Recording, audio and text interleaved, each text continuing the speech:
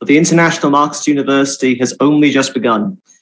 And we're very excited to introduce you to this session on Marxist economics, entitled The Labour Theory of Value, the Origins of Marxist Economics. The labour theory of value and Marxist economics in general are one of the cornerstones of Marxism.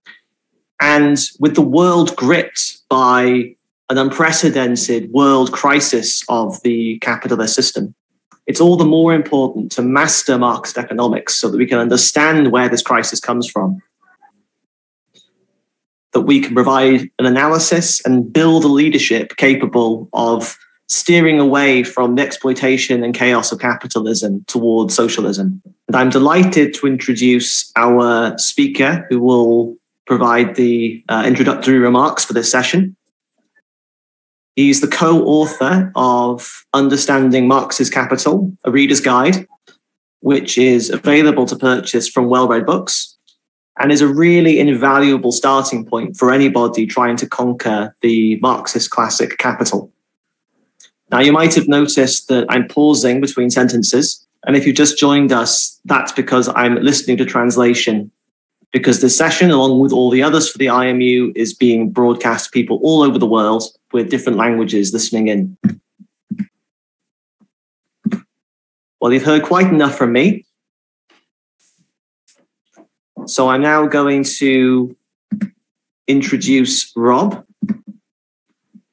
And Rob, take it away. Well, comrades, this capitalist crisis is affecting the lives of people everywhere. And therefore, an understanding of what is going on, an understanding of Marxist economics, has become more relevant than ever. And central to this understanding of Marxist economics is the labour theory of value. Now, of course, Marx didn't suck this idea out of his thumb, so to speak. In fact, one of the foundations of Marxism was based on the most advanced ideas of the time. And this also applies clearly to economics.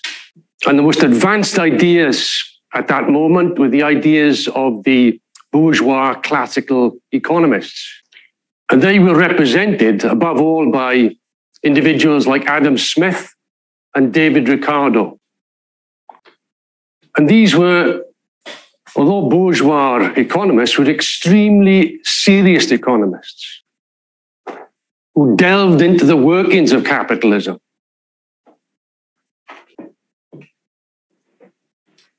And it must be said that they stand up as giants compared to the so-called economists of today. Today's professors and professional economists are nothing more than apologists for capitalism. While the school of bourgeois classical economy made enormous advances in understanding the laws of capitalism. And Marx not only admired them, but paid tribute to the work that they had done, the pioneering work that they had accomplished. But Marx was able to not only understand them, but to deepen and develop these ideas and draw the necessary conclusions from them. I mean, the main problem, one of the key problems of these classical economists is that they viewed capitalism as the pinnacle of society, rather than understand that it was simply a transitory stage in the development of human history. And as a consequence, Marx carried out a thorough critique of this school of thought and demonstrated that the contradictions, the internal contradictions of capitalism were precisely the seeds themselves that were preparing a downfall of the system. Lenin often remarked that the great genius of Marx is that he saw the relationships not as a relationship between things, but a relationship between people. And ultimately, this is a relationship between classes. In other words, he was able to see behind the appearances of capitalism and was able to discover the real relationships behind this veil, behind this mask. Now, the classical economists grappled with this 2,000-year-old problem, the question of value. What is value? How much is something worth? And how do we determine the value? And it was the investigations of this bourgeois classical economists who discovered this labor theory of value. And this became the bedrock of their ideas and also became the bedrock of Marxist understanding of capitalism. Of course, with the development of capitalism and the class struggle, the ruling class realized that such a theory where the working class would produce the value of society was an extremely dangerous theory as far as they were concerned. And therefore, they abandoned that idea completely and embraced the idea, subjective ideas about economics. And their theories were there to justify the capitalist system, not to explore it. Nevertheless, the labor theory of value is actually the answer to this riddle. Under capitalism, the characteristic is that there are trillions of commodities exchanged on the world market every day. And yet there is no plan, there's no preconceived idea. In fact, the whole system is anarchic. But nevertheless, the system not only survives, but advances. And the reason for this, it is regulated by this law of value. Now, to understand this a bit more, we need to deal with the nature of the commodity. Because as Marx explained, that the commodity is the cell of capitalism. And the prime characteristic of the commodity is that it is a product for sale. And one of its essential features for it to be sold is it has to be useful. Otherwise, no one would want to buy it. You know, if I was to make a pair of trousers which had 3 legs, there wouldn't be much of demand for this because there's not many people with 3 legs. So it'd be a completely wasted opportunity, wasted labor. Or if you made a bicycle with square wheels, it would be completely useless. So the fact that a commodity must be useful is essential. And in fact, it was Adam Smith who gave the name that a commodity has a use value, there's a utility. And of course, the use value of a chair is to sit on it. The value of a coat is to wear it to keep warm. And the use value of drinking a pint of beer is to quench your thirst and feel happy.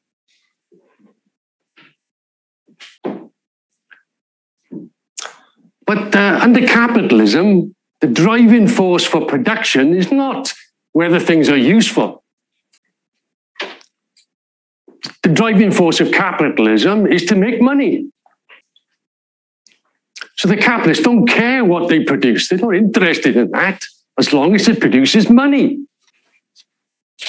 So they could produce T-shirts with "I love Boris Johnson" on it.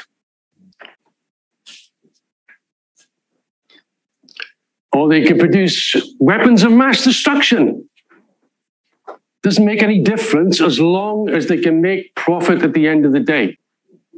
What interests them is exchange value, how much money they're going to get from producing something. So a commodity has these 2 features. it has a use value, and also it has an exchange value. Now, exchange arises at a certain point in historical development. It emerges when there's a division of labor in society. Of course, if there's no division of labor, then there's no need to exchange something. They've got the same things. But as soon as you've got a division of labor, then things have to be changed one for another. And this is where the law of value begins to operate. Of course, in a system of barter, you can have a baker, for instance, who has bread, who's looking for a pair of shoes. But they have to find a shoemaker who's interested in some bread before an exchange can take place. So obviously, given that inconvenience, a new factor arises called money, which allows exchange to take place more freely.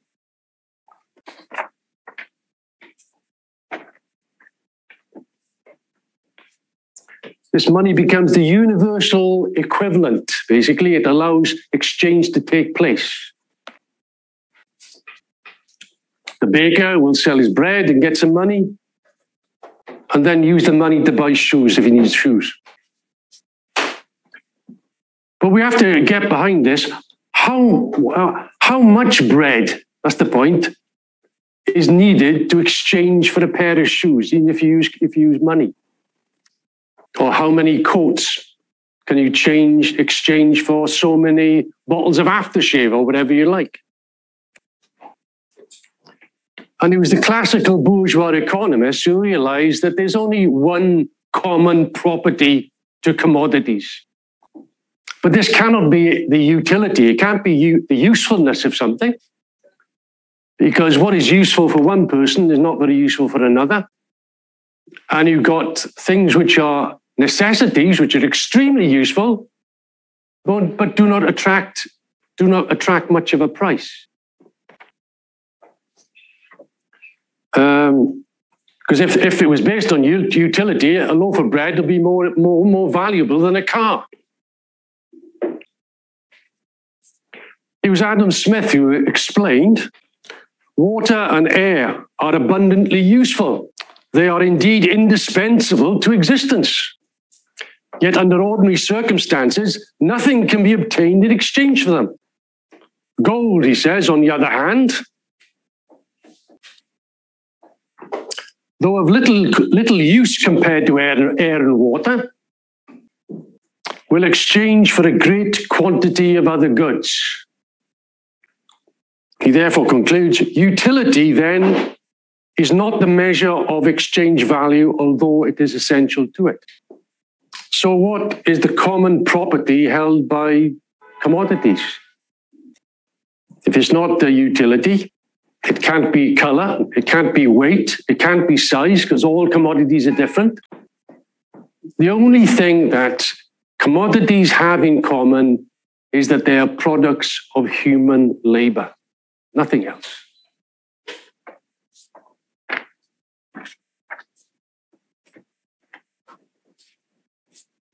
As Adam Smith again explained, the real price of everything, what everything really costs to a man to acquire it, is the toil and the trouble of acquiring it. Labor was the first price. The original purchase money that was paid for all things. Then he goes on to explain, it is natural that what is usually the produce of 2 days or 2 hours labor should be worth double of what is usually the produce of 1 day's or 1 hour's labor. So therefore, according to these classical economists, the amount of labor contained in a commodity determines their value. And Adam Smith explained that the measurement of this is the time it takes to produce something. Therefore, for these economists, the classical economists, value was not a subjective thing, something you thought of, but precisely as an objective reality about the amount of labor time embodied in the production of that commodity. Just as an aside, I thought I'd clarify one point. I saw a trade union banner the other day on the internet, which said, "Labor is the source of all wealth." But it's not scientifically correct. Sounds good, but it's not scientifically correct. Because nature also provides the raw materials which labor works on in order to develop use values, to develop products. In fact, it was the economist, William Petty, an English economist from the 17th century, who said that labor is the father of wealth, but the earth is the mother of wealth. But if we return to the theme that we were discussing a little bit earlier, I mean, workers have got different skills and they produce different things. As I said, the baker produces bread, the shoemaker produces shoes, and so on and so forth. What these items are products of concrete labor. They're specific to the skill that created these commodities.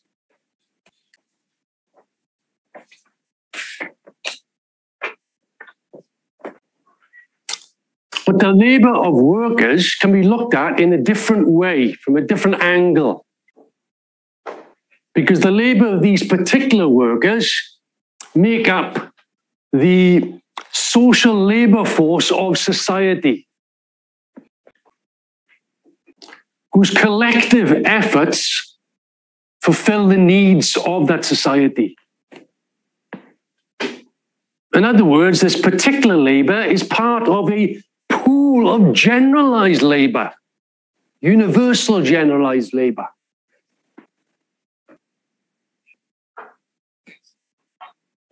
And this is a particularly important concept to understand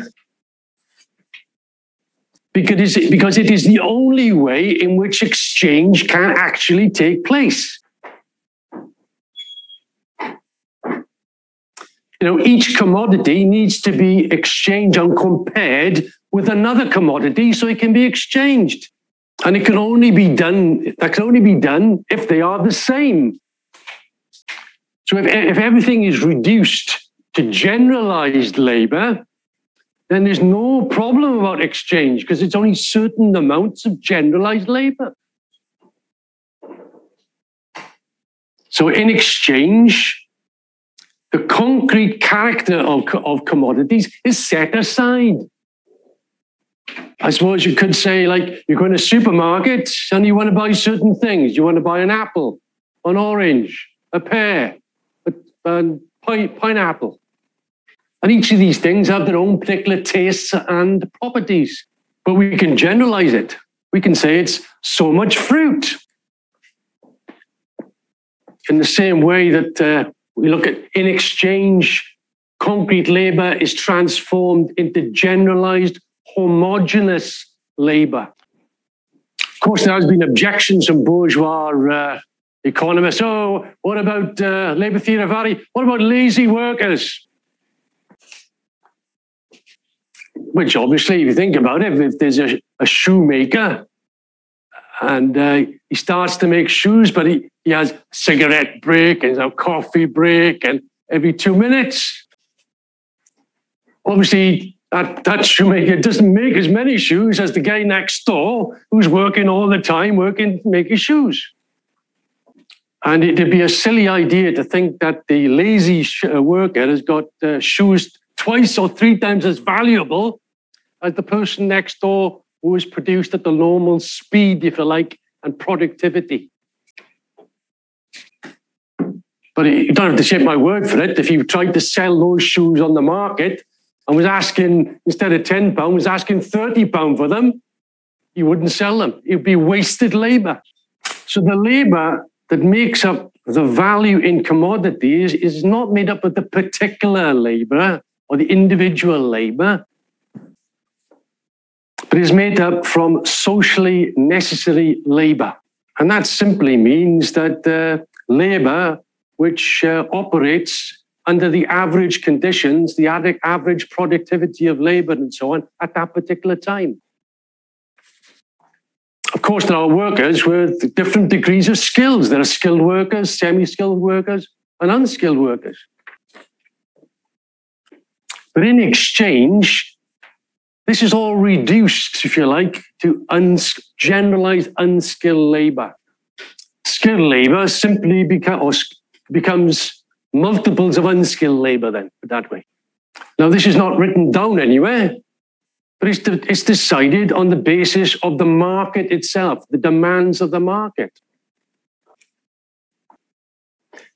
Clear in this market, the total buying power of society is supposed to buy all the commodities that are produced. The problem of capitalism that it's not planned. And therefore, very often, there are commodities which are unsold on the market. In other words, there's overproduction that's taking place. And what it means is these excess commodities weren't socially necessary under those conditions of the market. And this is just then wasted labor. If it's not sold, it's wasted. It was never wanted, it's not needed. And this is how the law of value operates. It sifts out on the market which commodities have got the necessary labor time involved in their production. It sifts out what is needed and what is not needed.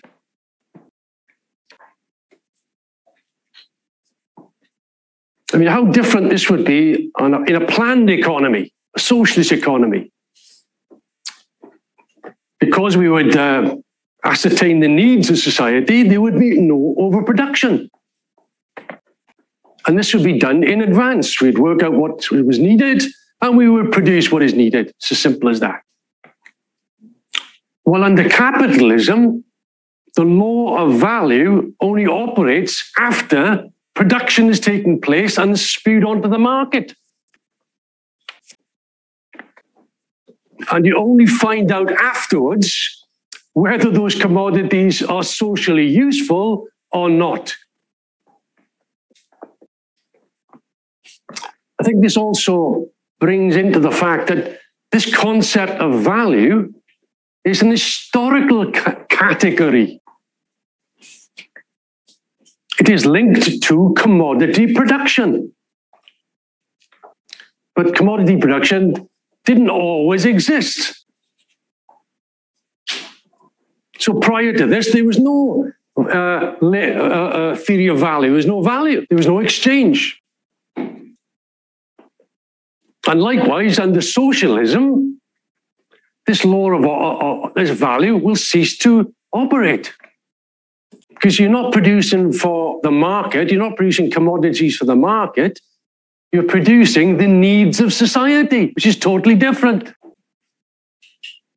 And of course, there's going to be a massive development of the productive forces under socialism, and prices will lose their significance because you're producing so much commodities for people's needs.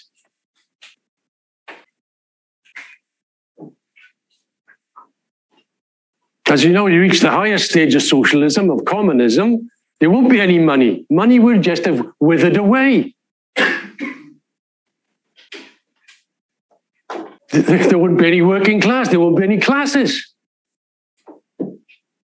Presumably, you go down to the supermarket, if supermarkets exist under communism, I'm not sure. And there won't be any prices, you just take what you need in order for what you want for that particular week or whatever. I mean, on the broad scale of things, capitalism is there to, through the price mechanism, is attempting to allocate the resources of society. But of course, this is based on profitability. In other words, what is demanded, what there's a demand for, what there's a scarcity for, then capital will flow into that sector because it will be more profitable.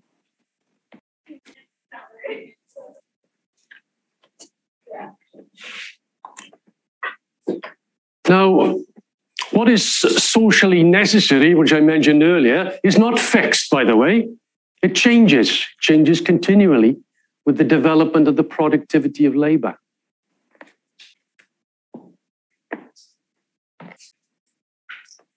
Take the example of computers, for instance, which is quite a good example. In the 1970s, you had IBM computers, which are extremely big and cost thousands, cost a lot of money. And the reason why they cost a lot of money is that they contained a lot of labor time in their production.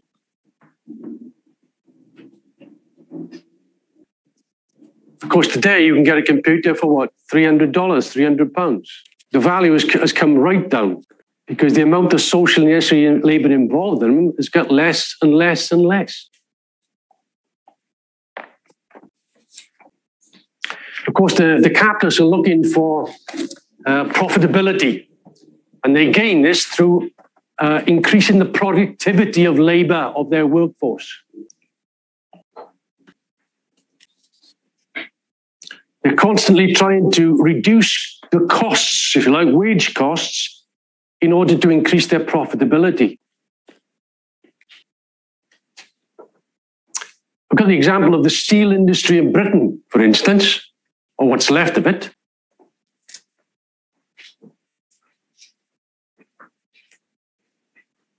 In the early 1970s, there were 325,000 steel workers in Britain.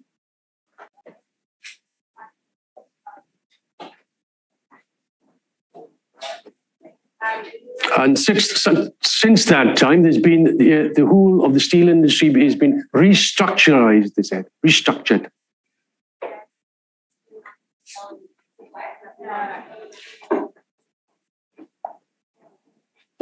And although the total production has gone down by half, they only produce half of what they did in 1970. The workforce has actually gone down from 325,000 to 35,000, producing half of what the previous figure produced. Yeah, no, I think it was. And this works out roughly at about 500% increase in the exploitation of the steel workers over those years. Of course, this didn't solve the problem. They still closed the steel industries because there's a world glut. It shows the anarchy of capitalism. There was another point we should perhaps grasp as well. I mean, Adam Smith used the term that value was the natural price of a commodity. But they said there was a market price. There was the value price, which was the natural price, and there was a market price, the thing you paid for in the shops. But the market price would fluctuate because of the law of supply and demand. But it would fluctuate around an axis, which was the value of the commodity.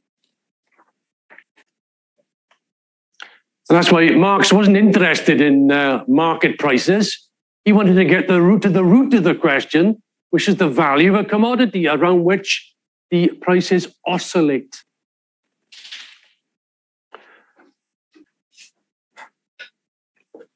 And whatever the value, if you like, or whatever the supply and demand, rather, of the commodity, there will always be some commodities far more expensive than others, more valued than others.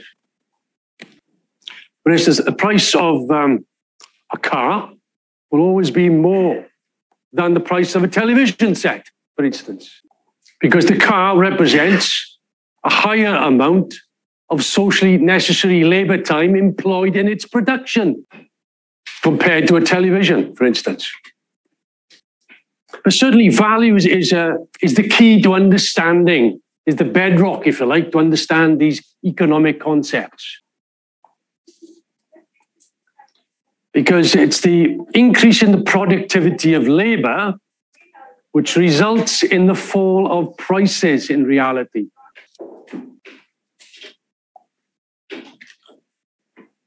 The fall in the price of computers was nothing to do with supply and demand, and everything to do with the amount of socially necessary labor gone into it, which is less and less and less.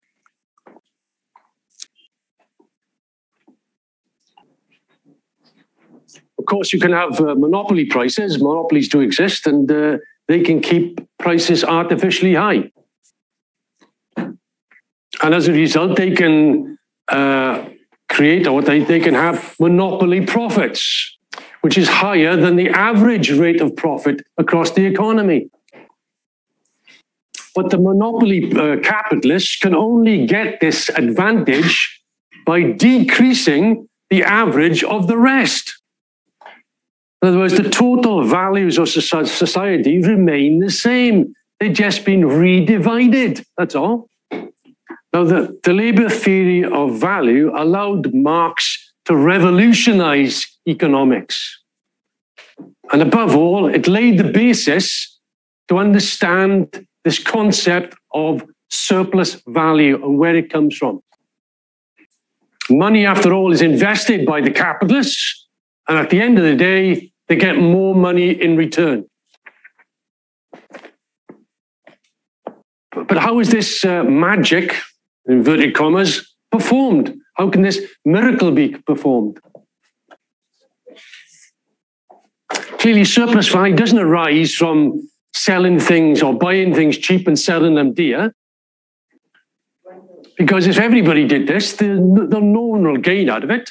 There'll be losers and people who win. But at the same time, the same value would exist in society.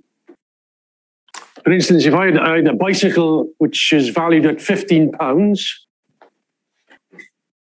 and I exchanged it for a table worth £5, the values would change. I'll be left with less, and the person who bought my bike would have more. But the total value of £15 would remain the same. The bourgeois economists at the time of Ricardo and Smith explained that commodities exchange at their value. That's the point.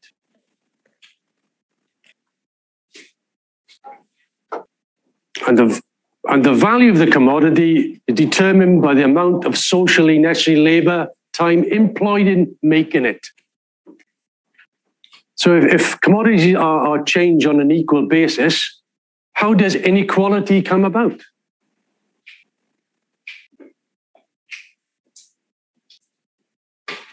And it was Marx who discovered this idea, this brilliant idea of surplus value. But to do it, he had to understand a particular problem, a way of looking at things.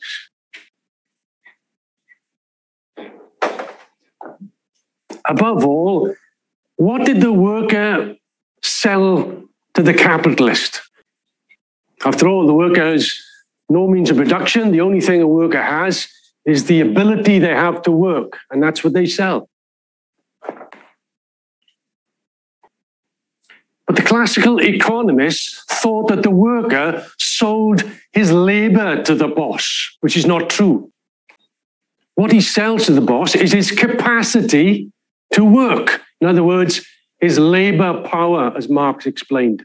And the capitalist pays for this labor power at the value of labor power and takes it to his factory in order to make it work for him.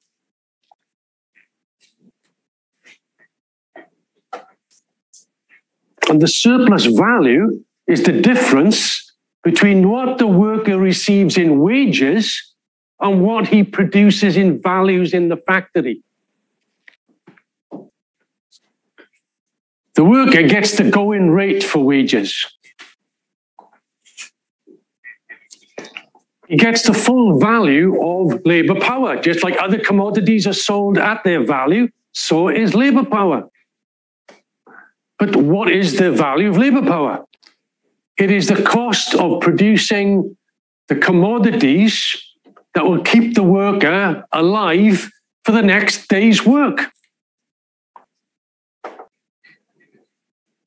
And what we mean by that is there enough money to be able to get the necessities of life, to pay the rent, and to bring up a family, the next generation of workers for the capitalists of the future.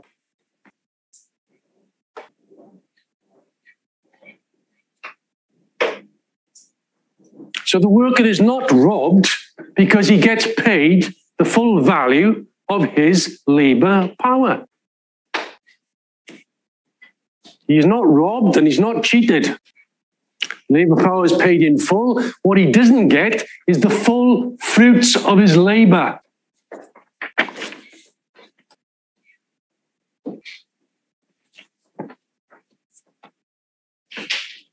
Of course, in real life, workers are swindled, that's for sure. You know, they're forced to work unpaid overtime. They don't get their wages on time. A whole number of tricks that the employers pull in order to shortchange the worker. But that's not the main point as far as we're concerned. The main thing is that the worker receives the full value for his labor power. Of course, like other commodities, the value of labor power can be pushed down below its value, or it can be pushed above its value, depending on the class struggle. I mean, there was an example not so long ago, probably still exists, of women textile workers in Leicester in the north of England. And they were being paid £4 an hour, which is half the minimum wage in Britain. So that was clearly below the value of their labor power. That's clear. And in many countries, particularly what they call third world countries, many workers are receiving well below the value of their labor power. We know that because they are in conditions of poverty and starvation. The classical economists were very confused about this idea of labor and what the workers sold. They made the mistake to say that the worker sold his labor to the capitalist, which is not true. I mean, labor is the process of work.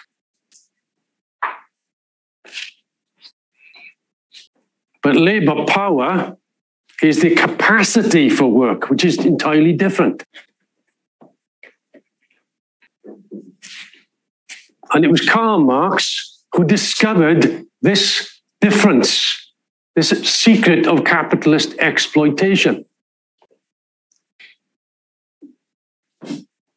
And in particular, Marx understood that this labor power was completely different from other commodities ever produced.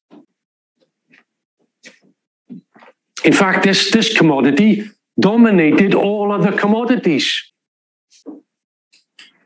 insofar as it could produce more value than its own value. And no other commodity could ever do that, only labor power. Of course, the value produced of a worker can be measured over the working day. You know, in an 8-hour working day, the worker produces 8 hours worth of value. But the worker does not receive in those 8 hours the 8 hours value he creates. He doesn't receive it, because if he did, there would be no profit. In practice, the worker produces values when he goes to work that will cover their wages in probably the space of half the working day. So in other words, an 8-hour working day, the worker would cover his wages or her wages within 4 hours. But within those 4 hours, they cover the wages. But after that, the worker then doesn't say, okay, I'm going home now. I've covered my wages. The capitalist says, hey, I've got a contract with you, and you have to work 8-hour shift, not 4, and therefore continue to work. And it is in this extra 4 hours that surplus value is created and appropriated by the capitalist class. Therefore, we can divide the working day into 2 halves. The first half can be considered necessary labor time, which in this case of 8 hours will be 4 hours labor time. And the remainder would be surplus labor time, in which surplus value is created. Again, 4 hours. And in the same way, whether it's the worker, the industrial worker under capitalism, or the slave in slave society, or the serf in feudalism, the working day is divided between these 2 things. Probably the clearest example is obviously feudalism, because the serf would work 3 days on the lord's land and 3 days on his own land. On his own land, he would get the necessities to bring himself and his family up. And the 3 days on the Lord's land would be surplus labor.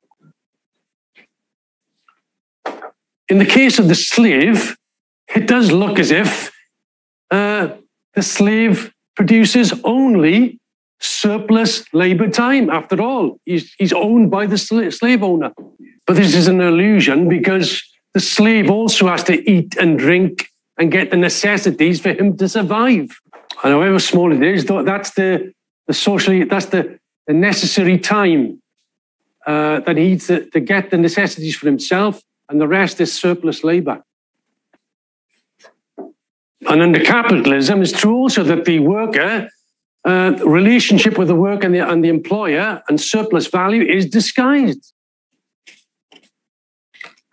The illusion is created that the worker receives the full value of his labor, which is not the case.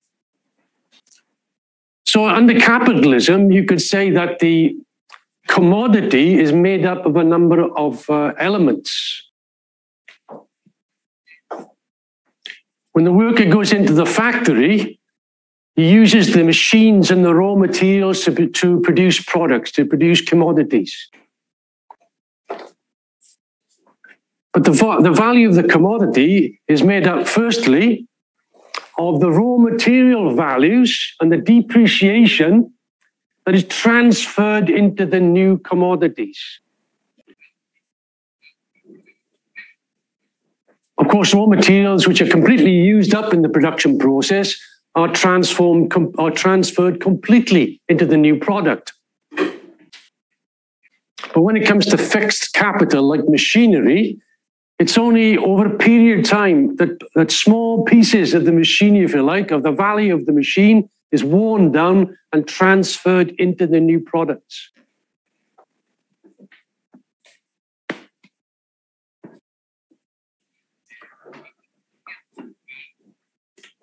Perhaps it will take 10 years for a machine to be worn out. So over that period, a certain percentage, 10% a year, of the value of the commodity of the machine would be transferred into new products before the machine is scrapped.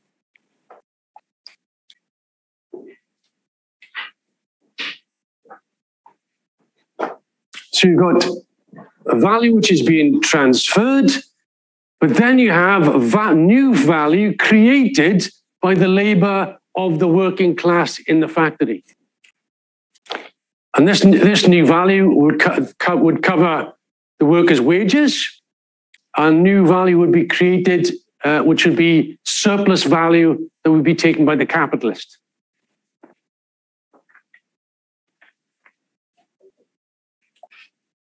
The raw materials and the machines and the buildings that is used by the capitalist, Marx called constant capital.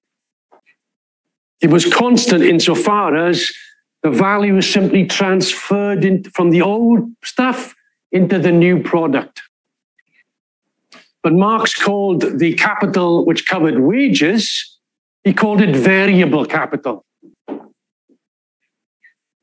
And the reason why he called it variable is that it's the part in which new values are created.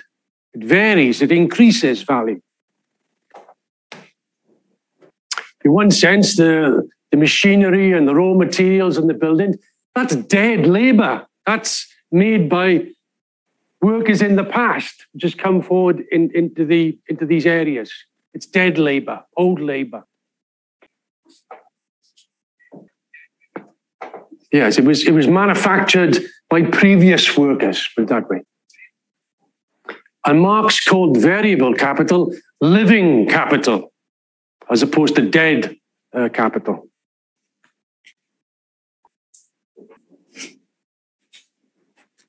And dead capital, or dead labor, as it should be called, is static, if you like. Machines and raw materials can lie idle for as long as you want. They won't add any new value. In fact, they will deteriorate.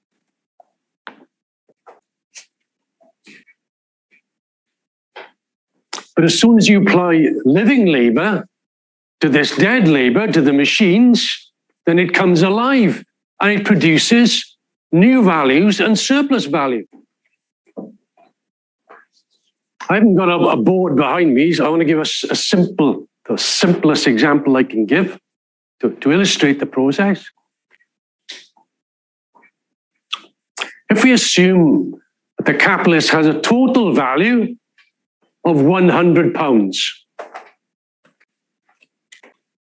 I mean, it could be €100, $100, it doesn't matter. Just we'll call it £100. Where constant capital, the investment in constant capital is made up of £90, whereas the investment in wages is £10. Now, let's say after a working day, the worker produces an extra £20 of new value. £10 of that £20 would cover his wages, and the other £10 would be surplus value. Now, this would allow us to calculate, well, first of all, the rate of profit of a company. And the rate of profit can be calculated by the surplus over the total capital employed. So if the surplus is £10 and the total capital is £100, then you can see that the rate of profit is 10%.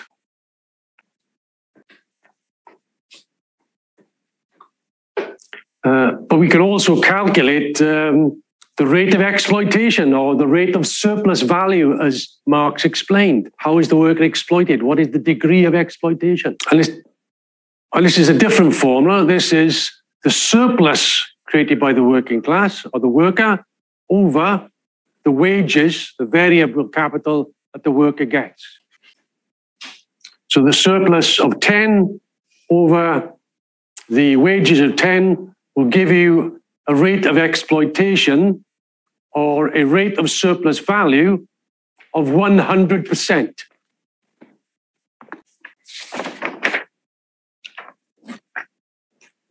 It must be stressed to think that surplus value can only be created in production and not in circulation. In fact, profit is nothing more than the unpaid labor of the working class.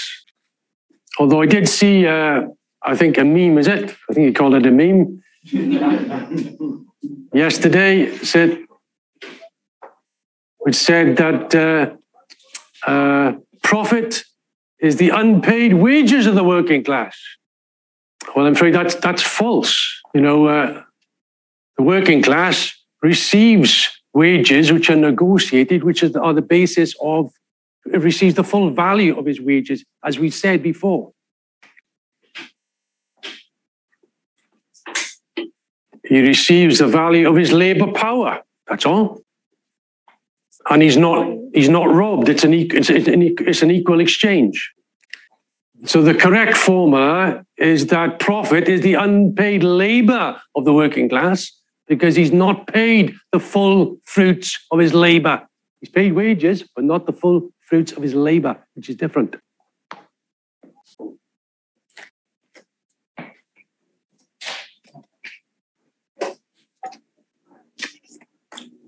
And as far as the class struggle is concerned, really it can be defined as the struggle over the surplus value produced by the working class.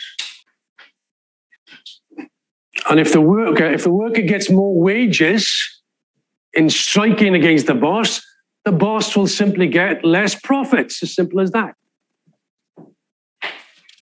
And vice versa. If the boss gets more profits, the workers will get less wages. Of course, this poses a contradiction for capitalism, because the worker is the producer, but he's also a consumer.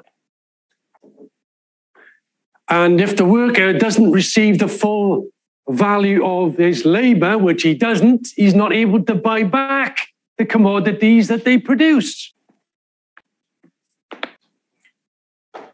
But the capitalist system obviously overcomes this problem, otherwise it would collapse on day one.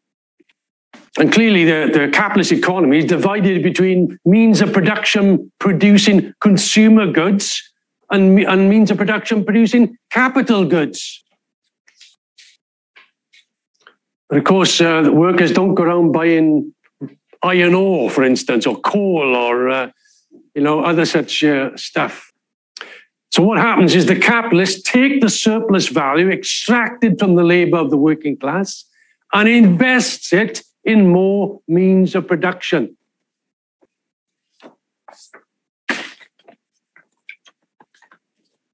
This leads obviously to greater and greater amounts of constant capital in relation to variable capital. In other words, more machinery, more factories, more productive forces.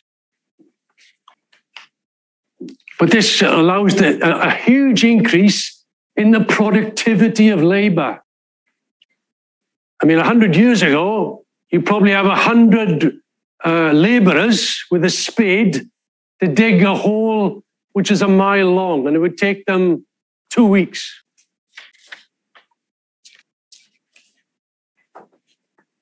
But today you get one worker who has a mechanical excavator, digger, and he will dig that trench a mile long in what?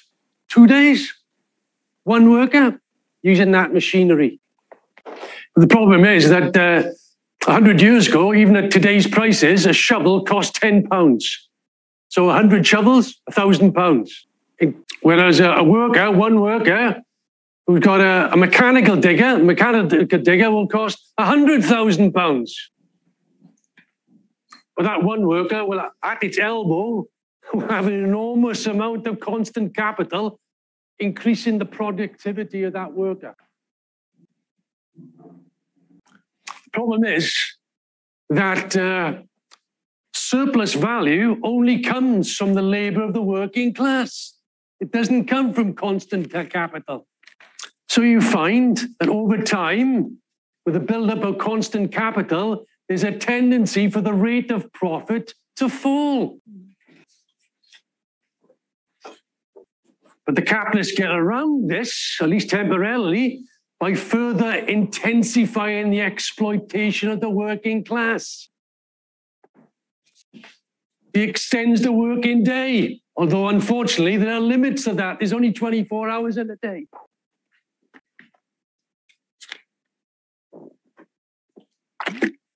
He'll speed up the machines. He will intensify labor. And in that way, the tendency will be pushed back. But capitalism is an accumulation of industry, of technique, of the productive forces. But with this development comes concentration and centralization of capital. And from competition, you've now got monopoly capitalism. And of course, the problem with capitalism is that it produces without any knowledge of how much it can sell, and therefore goes into overproduction. But it's not overproduction as far as society is concerned. Society needs a lot of things done, but it's overproduction for capitalist purpose of profit making. And now we've seen over the last 10 years, deeper and deeper crises of the capitalist system. It's clear now that capitalism is reaching a complete impasse. It cannot develop the productive forces as it did in the past. And there's a huge block now. The nation state and private ownership are a colossal barrier to the development of society. And as Marx explained, when a society is incapable of developing the productive forces, then revolution's on the order of the day. I mean, under capitalism, society is dominated by money and the tyranny of commodities. Most people do not understand this contradiction they face. This tyranny can only be ended where we have a planned economy brought in on a world scale, where we have the rational planning of resources internationally to fulfill the needs of society. But that can only come about by the overthrow of capitalism by the working class. And in doing so, in the words of Engels, mankind will leap from the realm of necessity to the realm of freedom, and from the realm of freedom to the realm of superabundance and the end of poverty and squalor of the masses of this world. Right, thank you.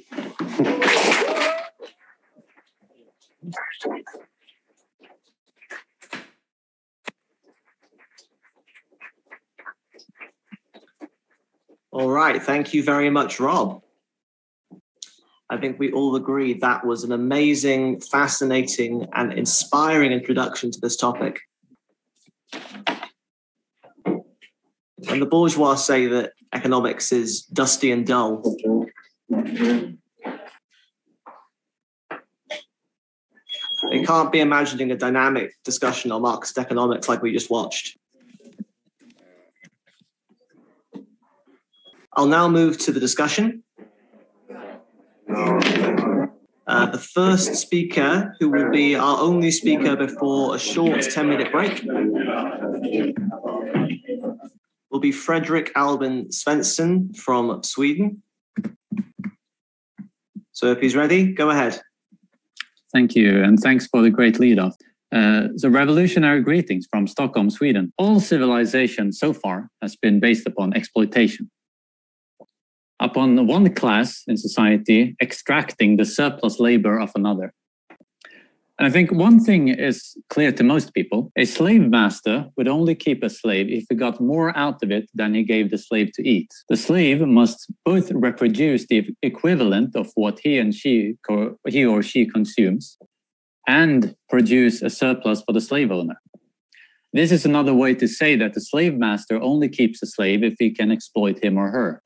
And I also think no one would question that a feudal lord would only keep a serf if the serf could produce more than he or she consumed. That is, if the serf could produce a surplus and be exploited. Now, as you know, under capitalism, the liberals indignantly deny that there is exploitation. But I mean, the most self-evident fact of the system is exactly this. A capitalist only hires somebody if that person can produce more than he or she costs. Otherwise, the capitalist makes no profit. And Rob explained the details of this very well in the lead-up. The profit comes from the surplus labor of the workers, which under capitalism means the surplus value.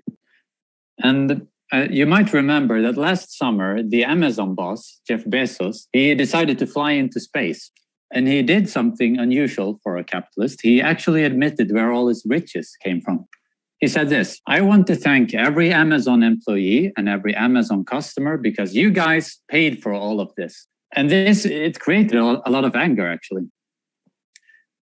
Because yes, it is true, like he said, they did pay, but it wasn't voluntary. It wasn't as if they bought him a beer on a pub or something. But it was through their sweat and tears. These workers had no choice but to allow this gangster to exploit them. And Marx, he wasn't the first one actually to note where the profits of the capitalists came from, but he was the first to manage to explain it scientifically. 5 minutes gone. And what Marxist economics really describes, it's not the economy in a narrow sense. What it describes is the living organism of capitalist society. This is like the historical materialism for the world that we live in, with all its contradictions and all its struggles. I think you get a lot better understanding of this world of 2022 by reading Marx's Capital than you do by reading the news. Lenin said that politics is concentrated economics, which I think is very true. In the post-war period in the imperialist countries, you had a massive growth of the productive forces, and this was sufficient to increase the surplus of the capitalists and the standard of living of the workers. And for a whole period in the imperialist countries, this blunted the class struggle. Among many workers, it created illusions in reformism and in capitalism. Now the opposite is the case, because somebody has to pay for the crisis of the system. You know, the reformists, they like to find compromises where everyone is the winner. But now this is materially impossible. The reason is very simple. It's because the productive forces are not growing. And this means that the fight over the value created by the working class becomes more intense. And like we discussed yesterday, everywhere, you have a deep political crisis opening up. So you get intensified struggle between the classes, sharp and bitter class struggle back on the agenda. But you also get an intensified struggle within the classes, specifically within the ruling class. And within the ruling class, you start getting these massive divisions opening up when they try to maintain their rule. And they try to maximize their share of the surplus value. I think these two things are very much connected. And you see these divisions that are part of the crisis of the economy, they're part of the crisis of the capitalism. You see them express themselves very clearly now on all fronts. You see the divisions between different imperialist blocs, which are reaching a qualitatively new level with the current war in Ukraine. You get bigger divisions within these imperialist blocs as well, such as the divisions within NATO and within the EU. You even get massive divisions within the countries themselves, where you see different parts of the state go to war with with each other. So you have class struggle, divisions, wars, chaos, and this expresses, and it's part of the economic development, that it's part of the crisis of capitalism. And with massive shocks, this is reshaping the minds of millions. It's putting revolution firmly back on the order of the day in every country on earth. And it's paving the way for the first civilization without any exploitation. It's paving the way for socialism. Thank you. Thank you, Frederick. That was an excellent contribution and well within the time. In a moment, we're going to take a 10-minute break, so you can go and grab a cup of coffee. Or if you're at a watch party, buy one, raise some money for the Fighting Fund. Just before I go, one of the best things about the International Marxist University is seeing the level of global participation, seeing all the photographs of the comrades in watch parties, taking part in the school all over the world. So this is a reminder to please bombard social media with all of the photographs and videos that you can with the hashtag IMU22. I think we got it trending 2 years ago, so let's see if we can accomplish that again. All right, we will now take a break for 10 minutes until 7:30 British time. Welcome back.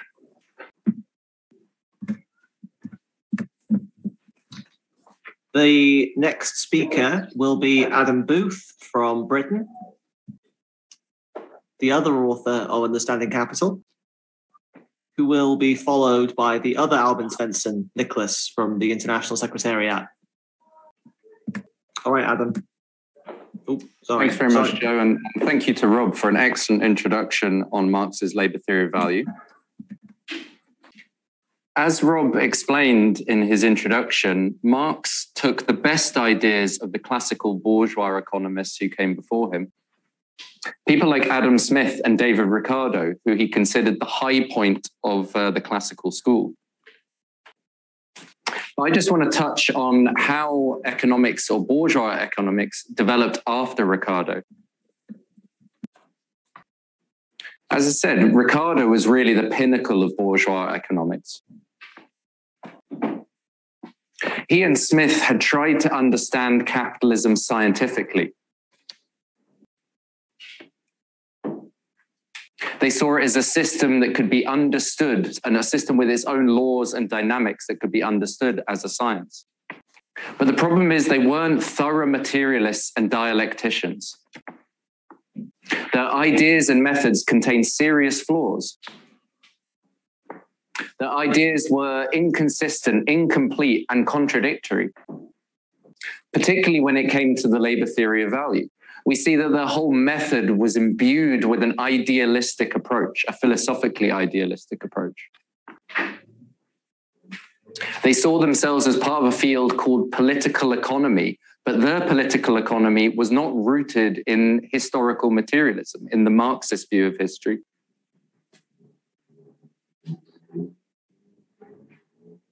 They didn't have a materialist view of history, but rather they idealistically saw themselves as discovering eternal truths and timeless laws. They believed that they could uncover these laws through hypothetical thought experiments, like the famous Robinson Crusoe on an island. They tried to present these hypothetical experiments of two men on an island trading with each other.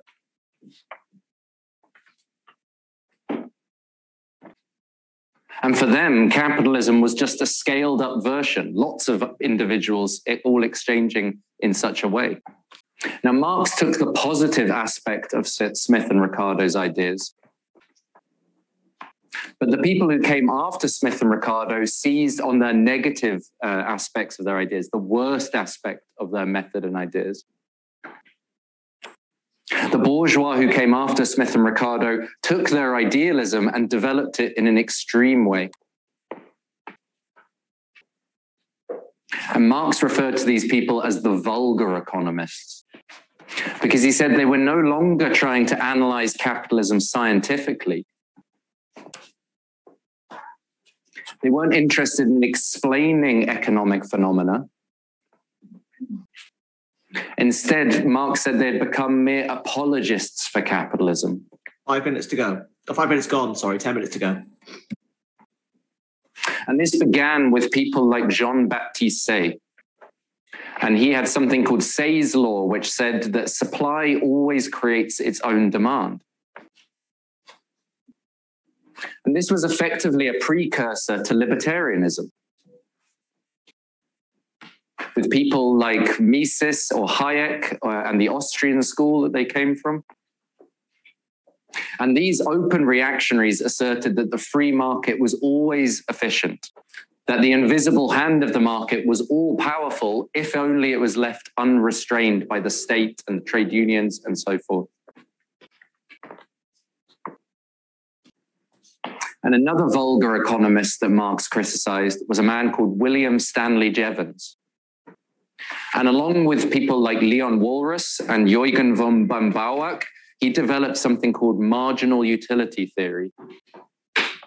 And this was an extremely subjective idealist view of the theory of value.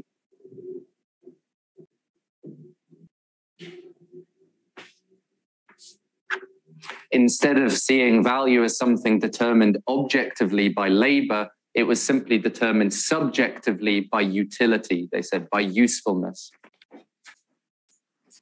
In other words, they confused the use value of a commodity with its exchange value. And this was also the foundation of the Austrian school and people like von Mises. But the thing is that the classical school, Smith and Ricardo, they paved the way for this reactionary trend in economics.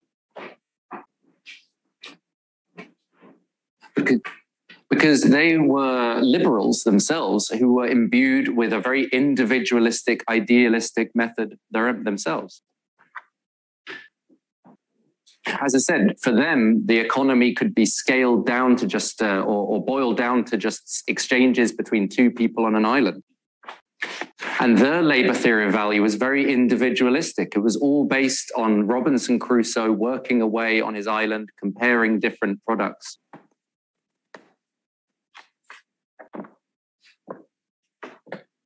rather than, as Rob said, being based on socially necessary labour time and the idea of an objective market price.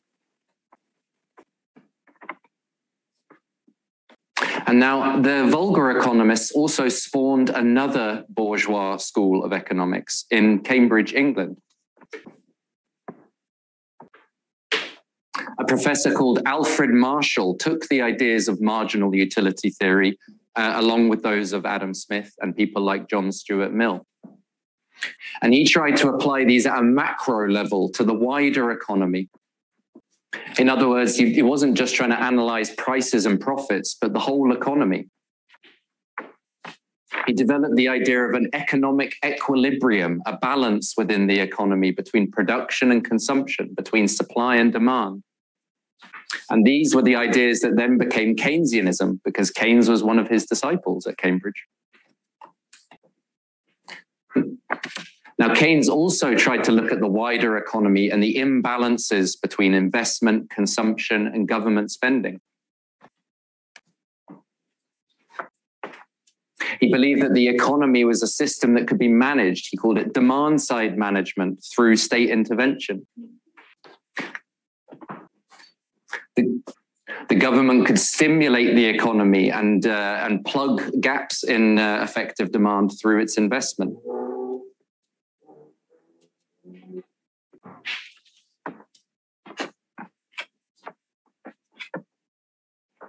In other words, Keynes thought that capitalism was something that could be managed and patched up.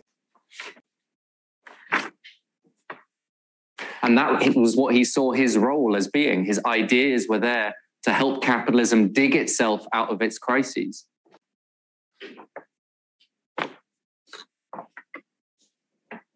He himself saw, in his own words, saw himself as an educated bourgeois who was there to provide pragmatic advice. And he was also an idealist in this sense, because he saw capitalism abstractly as a machine that could be controlled. He saw it as a set of equations that could be balanced and solved. Just like the Hayekians and other academics do today. Instead of understanding capitalism scientifically, he was just trying to provide a remedy to address the worst symptoms of capitalism and its contradictions. And this is why he appeals to the reformists today. By contrast, we as Marxists see the economy as a living class struggle. And Marxist economics is a guide to action, a way of understanding capitalism and its laws and its dynamics and its contradictions. Not to try and patch up this bankrupt system, but to overthrow it. Thank you.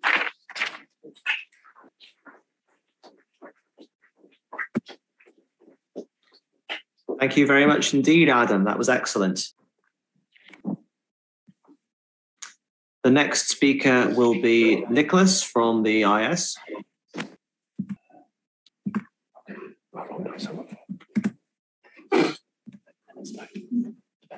Right, Nicholas, whenever you're ready. Thank you, Chair. So the question is, why do we study labour theory of value? And it's because it has practical consequences. The reformists and the bourgeois, they want to deny the existence of irreconcilable differences between capital and labour. As comrades will say in a minute, they want to hide the truth to the world and to the workers in particular. Now, why is this? To reformists, the labour theory of value poses a difficulty. We have two interests that are diametrically opposed. This means that when reforms are enacted, whatever pretty phrases they may put on the situation, the class struggle remains. The capitalists will attempt to squeeze more surplus value out of the workers, and the workers will attempt to resist or attempt to claw back some of what has been given up before. One class's loss is the other class's gain. Therefore, although, of course, negotiations play a role in the trade union struggle, also for Marxists, these negotiations aren't about two parties with common interests. but they are between two warring parties, two parties at war with each other who agree a temporary truce. Under capitalism, there can be no lasting class peace. There can be no peaceful coexistence, no social partnership, except at the expense of the working class. And this is what the reformists try to hide. Now, we're now being faced with a wave of inflation. The bourgeois press are telling us that workers shouldn't ask for a wage increase because, of course, if they ask for a wage increase, it'll be bad for everyone. But I'll tell you who it's really going to be bad for. If the workers agree not to pursue a wage increase, it would be very bad for the workers and very good for the capitalists. If the capitalists can sell their product for 10% more money, but don't have to pay the workers another 10% in wages, guess who is going to pocket the difference? Now, what most workers will see through this, precisely in a period like this, these kind of questions become a lot more concrete. Whatever rainbow flags the companies might display in their offices, 5 minutes. Whatever phrases they might talk about in terms of work-life balance and so on, about caring for their employees. Here it is in black and white. Will the company match the inflation by increasing the wages? The question is posed, who will pay for the inflation? Is it going to be the workers or the capitalists? I'll take another example from the question of environmentalism. Some years ago, there was a policy in Sweden, a government policy advocated by the Green Party, and it was implemented by the Green Party and the Social Democrats, I think with the Left Party as well on board. I've seen variants of this in many other countries. They call it the Green Tax Exchange, which sounds very innocent, doesn't it? What the policy was to cut employers' contributions to Social Security, that is the taxation on the employer, and instead increase the tax on energy and fuel. So the budget, there will be no difference to the budget, government budget, and the environment will benefit from these higher costs of fuel. So everyone would be happy. You know, it's a great solution to solve the environmental problems. Except, of course, a tax on energy is paid by workers through their energy bills. And the social security contributions, or tax on work, as they called it, these taxes were paid by the employer. So here we have a very good example of a green policy, or so-called green policy, which directly moved surplus value from the working class to the capitalists. A policy to make the workers pay for the climate crisis, and at the same time enrich the capitalists even further. And of course, these incentives don't work anyway to solve the climate problem. But this really reveals the petty bourgeois nature of the Green parties. To make things worse, the origins of these employer social security contributions come from collective bargaining. Throughout the post-war boom, when industry was booming, the workers agreed to abstain from wage increases, or the trade union bureaucrats on behalf of the workers agreed to this.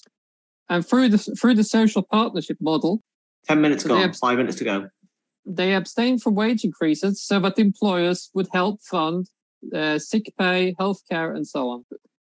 So, but now the workers face cuts in sick pay, and the burden of paying for this sick pay has moved from the bosses to the workers. So here's a truly fine policy for anyone who wants to turn the workers against the green movement or against the environmental movement. And obviously, we reject any such attempts to solve the climate crisis. The labor theory of value is therefore our help in understanding and also exposing the various means by which the capitalists attempt to increase their share of the pie. It remains a fundamental cornerstone in how our understanding of capitalism and why we need to overthrow it. Thank you very much, Nicholas. That was another excellent contribution. And I'm sure that we're about to hear another. The next speaker will be James Kilby from Britain, who will be followed by Sandro from Austria, who will be our final speaker before I hand it back over to Rob. All right, James, whenever you're ready. Thank you, Chair. As Rob and others explained, the ruling class abandoned any idea of a labour theory of value after Marx, and bourgeois economics retreated into subjectivism. They attempt to explain value from the standpoint of individuals and their preferences, instead of as an objective law that emerges from millions of interactions. I think that most economics courses at schools or universities don't even mention Marx. They just pretend he never existed. But when they do try to demolish Marx, they tend to focus on things like the price of luxury goods, like diamonds or works of art or fine wines, to pick holes in the labour theory of value. The most famous attack is what they call the diamond water paradox, which is to say that although water is more useful to humans than diamonds for survival, diamonds sell for much higher prices than water. Actually, this isn't really an attack on Marx's labour theory of value, but more of an attempt to justify marginal utility theory. The argument goes that it's not labour time that determines prices, as what about things like fine wines? Presumably, they take a similar amount of time to produce than less tasty wines. So therefore, it must be the fact that people subjectively value some wines more than others, and that this subjective preference therefore determines the price. Okay, so this is then supposed to explain why diamonds fetch such high prices, because some people subjectively value them very highly. It does not explain why this is, but never mind. The paradox is then how can something like diamonds be more highly valued than water, which is essential for survival? The answer, according to this theory, is that it is not the total utility of water that is compared to the total utility of diamonds, but only the marginal utility, i.e. the usefulness of obtaining one more unit of a commodity as we consume more and more of them, so that where water is in high supply and diamonds are in short supply, supposedly the usefulness to someone of obtaining one more diamond is meant to be far greater than the usefulness of obtaining an additional glass of water, hence their higher prices. But for someone dying of thirst in the desert, they would be prepared to pay more for this water than for diamonds. 5 minutes gone. Therefore, price, which they conflate with value, is simply reduced to the preferences of individuals. Those that assert that this demolishes Marx's labour theory of value either don't know what they're talking about or are willfully deceitful, as even Adam Smith differentiated between the use value of a commodity and its exchange value. And he used precisely the example of water and diamonds to prove this point, that it is the enormous amount of time spent in finding diamonds that gives them a high value. Marx points out in Capital that if more productive diamond mines are discovered, the value of diamonds decreases, as the socially necessary labour time required to find them has decreased. And that there is a crucial difference between value and price, which is strikingly evident in the case of unique items, such as works of art or commodities that are almost unique, like a fine wine from a certain vineyard. Marx explained how in these cases, which are akin to having a monopoly, the price of these commodities can diverge significantly from their value, as they cannot easily be reproduced en masse. When talking about the law of value, however, Marx is referring to generalized commodity production, items that can be easily reproduced in practically limitless quantities. So while someone paid $11.8 million for a painting of a can of soup by Andy Warhol, something that is unique, no one can charge that amount for an actual can of soup, no matter how much someone may like its taste. It's telling that the bourgeois economists base their theories on highly abstract scenarios, such as two people on an island trading between one another, or someone dying of thirst in the desert. They do this to obscure the real relations of capitalism, where production is carried out on a mass scale through large-scale industry for sale on the world market, and society is divided into classes with irreconcilable interests. 10 minutes gone, 5 to go. Their theories are nothing more than an attempt to justify this system, the rule of the bankers and billionaires. Marxism instead starts from an analysis of this real world in all of its complexity, not to try and prettify and justify it, but to understand it in order to change it. Thank you, comrades.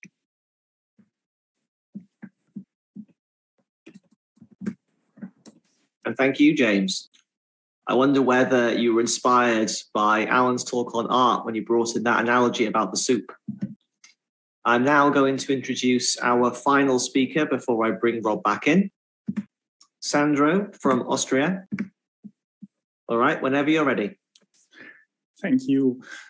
So Marx said that those who demand proof for the labor theory of value simply don't understand what it's about. This is because the labor theory of value expresses something that literally every child understands.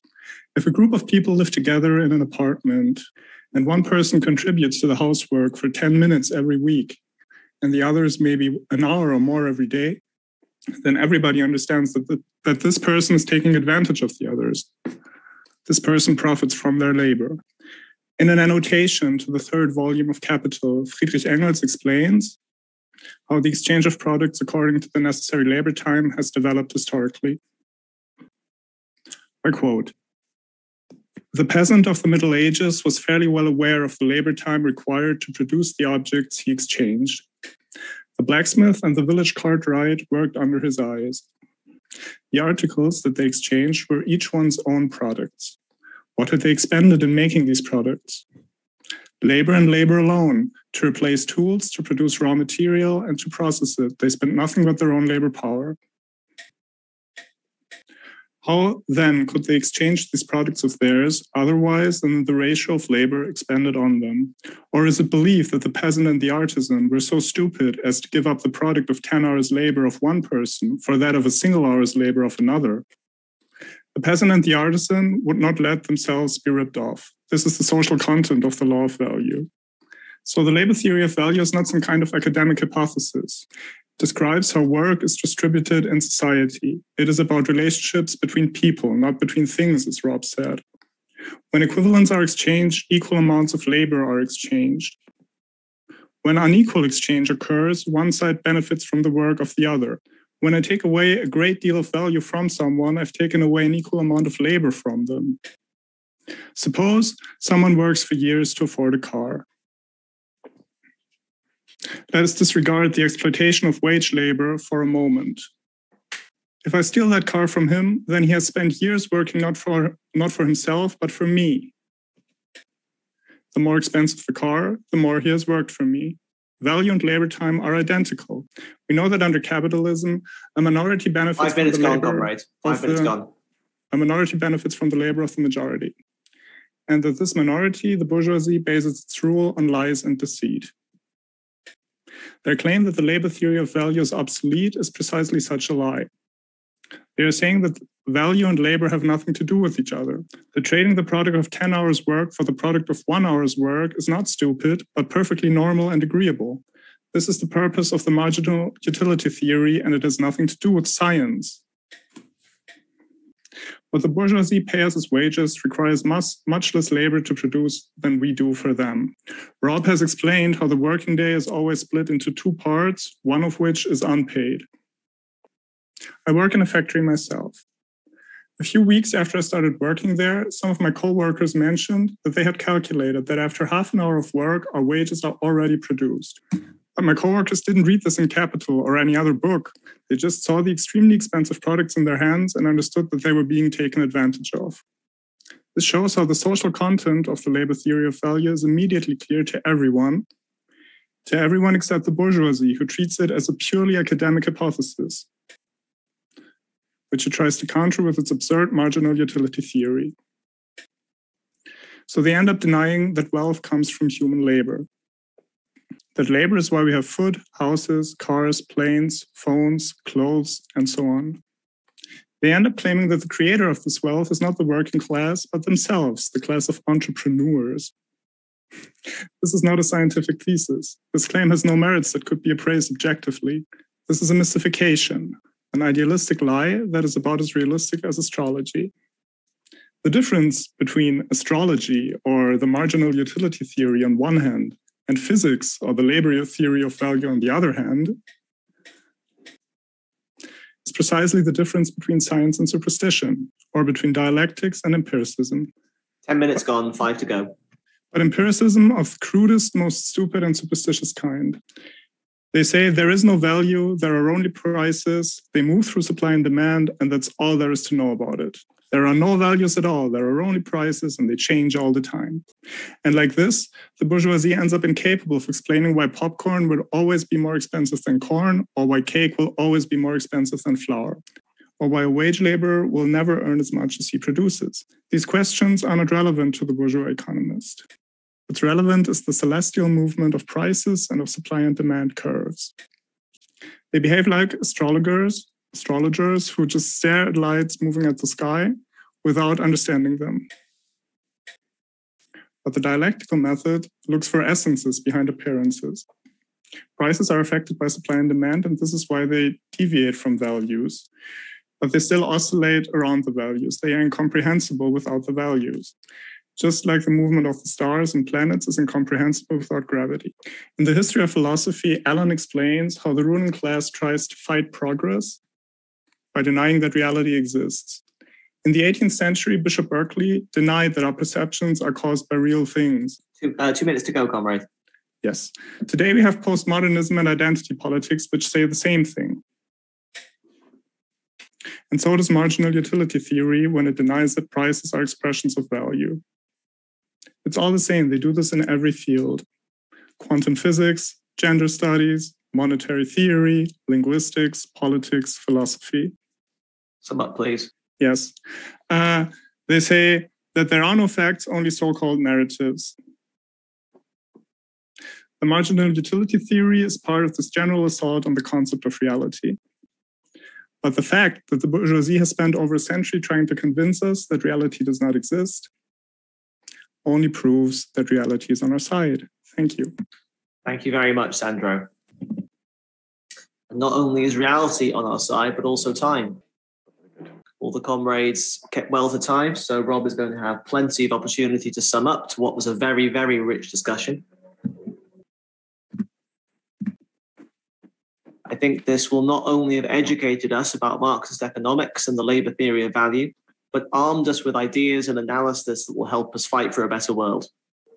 Now, before I bring Rob in, since this is a session on economics, I'll take this opportunity to remind you all of our financial collection, which racked up a fantastic result last night, but it's not over yet.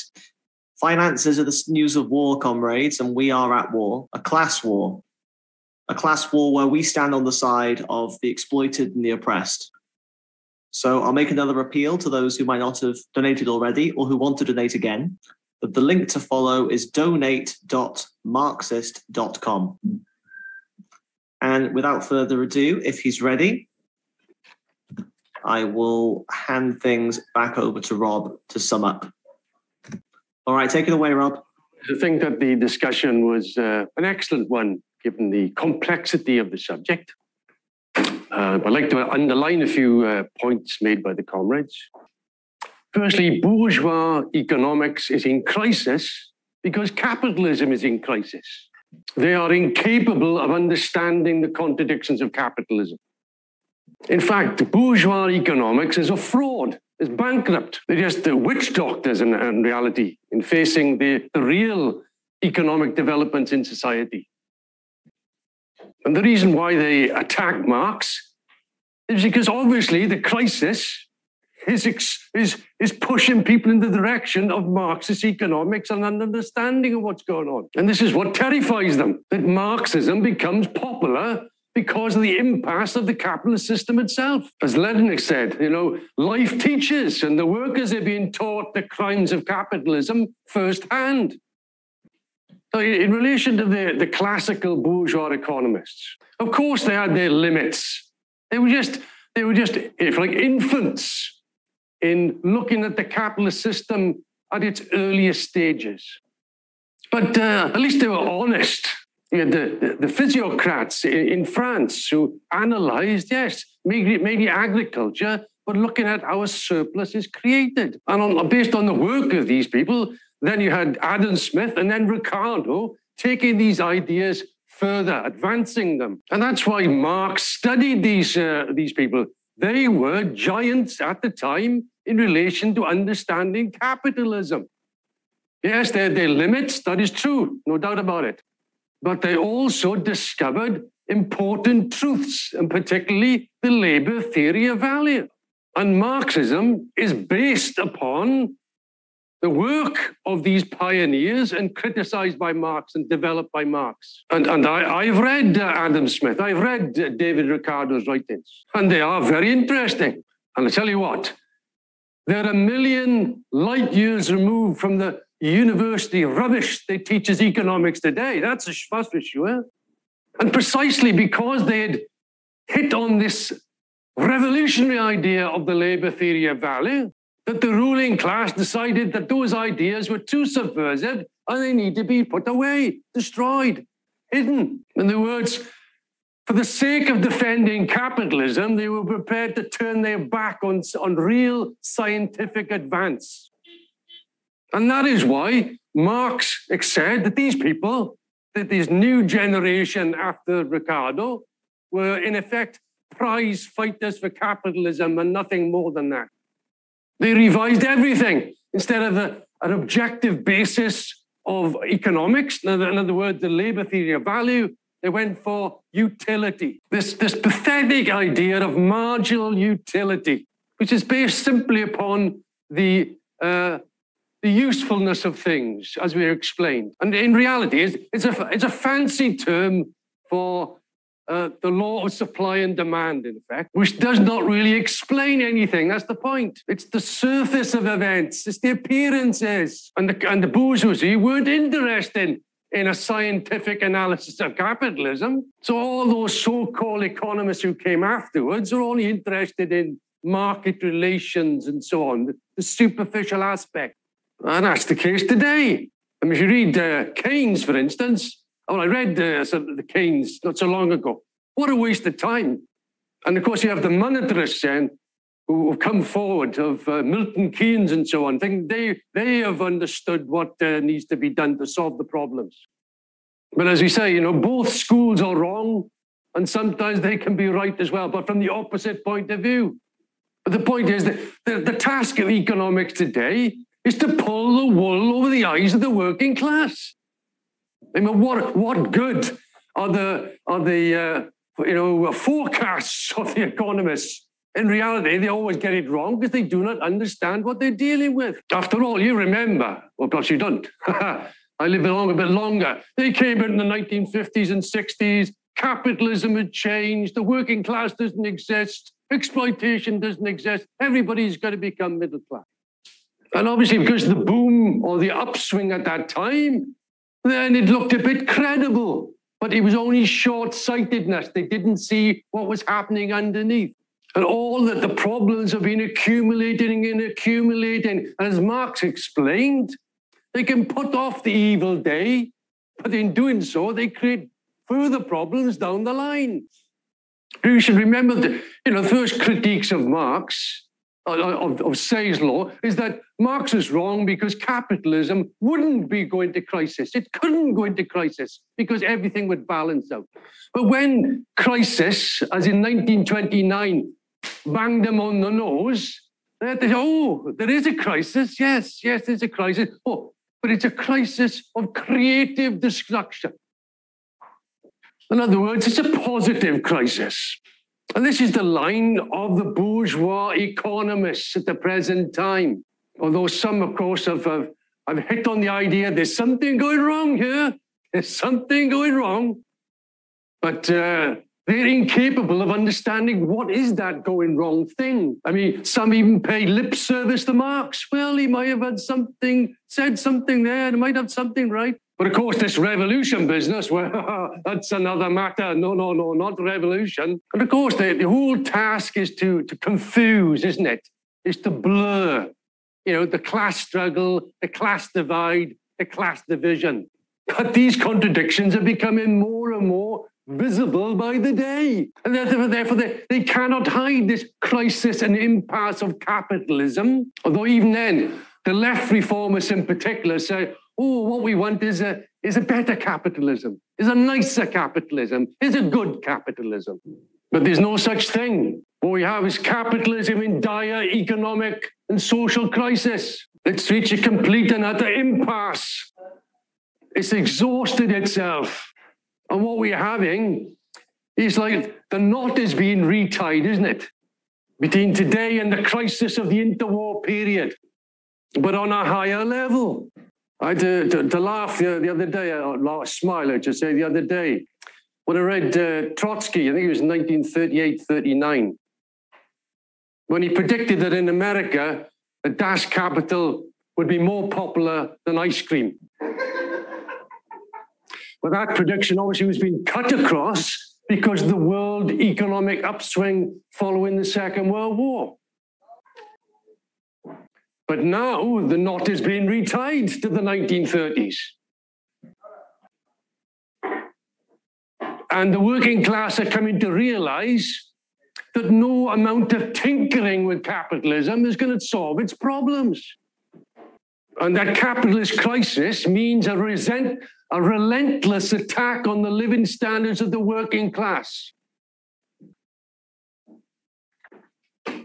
Whatever party is in power. And therefore, the class struggle goes on and intensifies, and everything has been put to the test.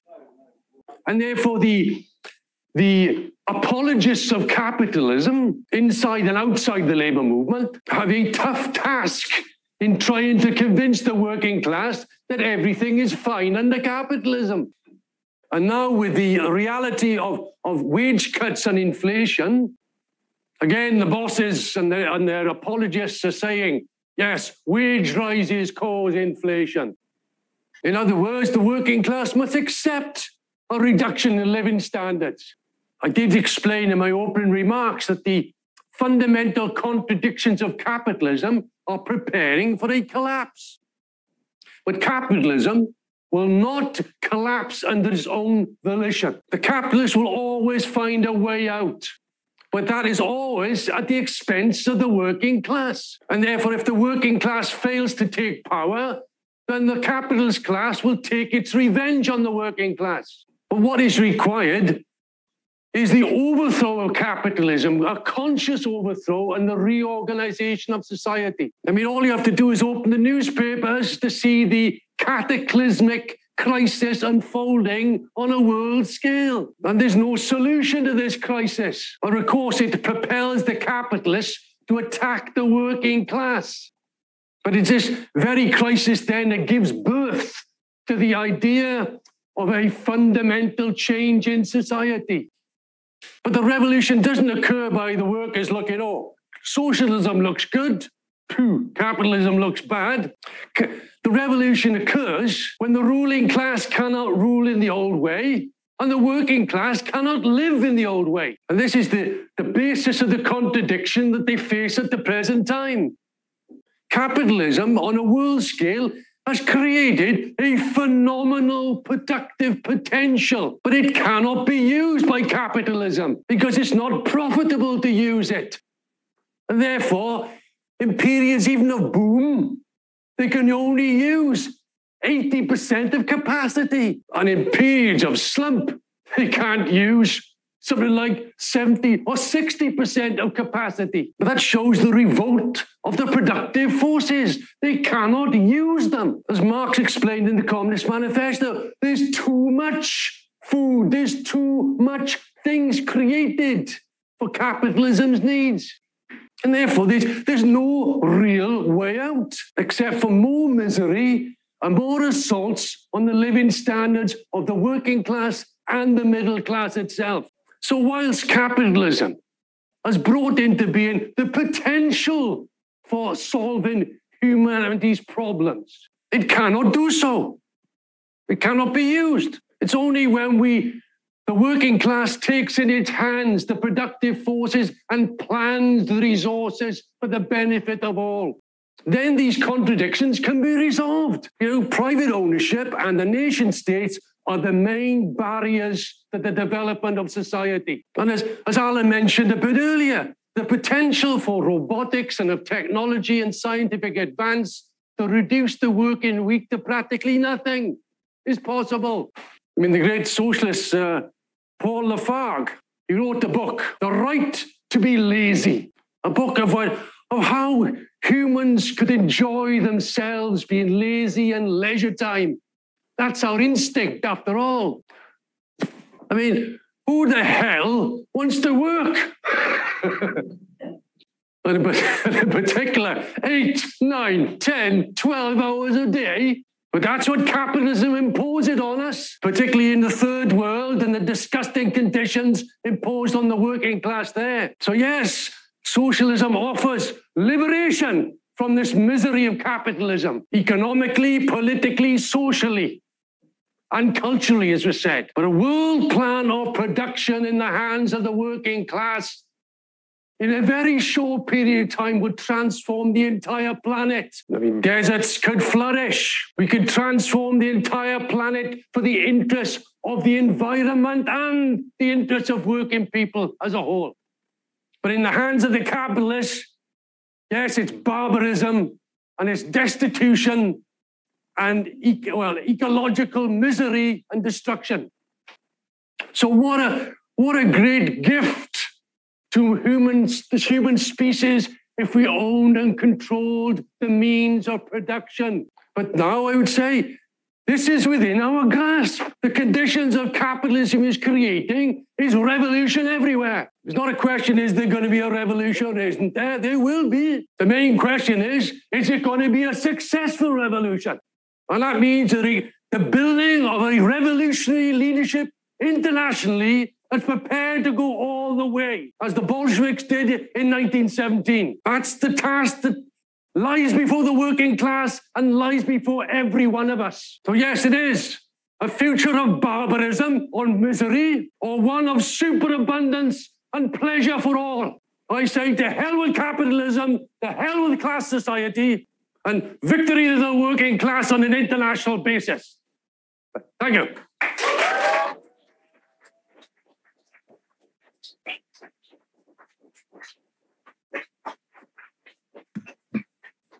What an absolutely phenomenal, rousing note to conclude on.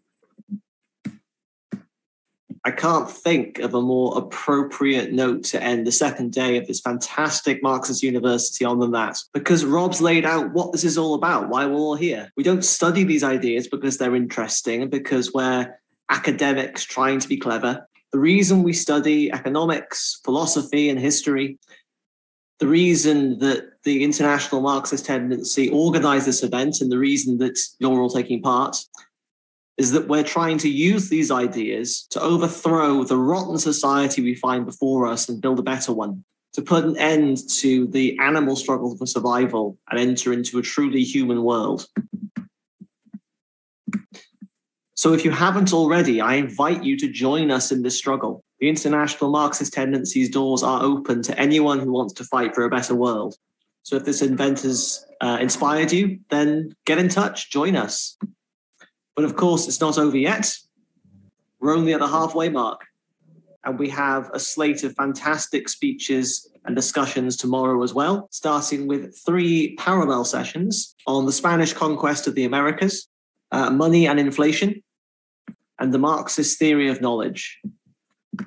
Well, comrades, I hope you've had a wonderful second day of the IMU. Share your favorite quotes, your favorite speeches, your favorite interventions all over social media, along with photographs. We love to see them. And good night from us, and enjoy the rest of your evening, or whatever time it is where you are.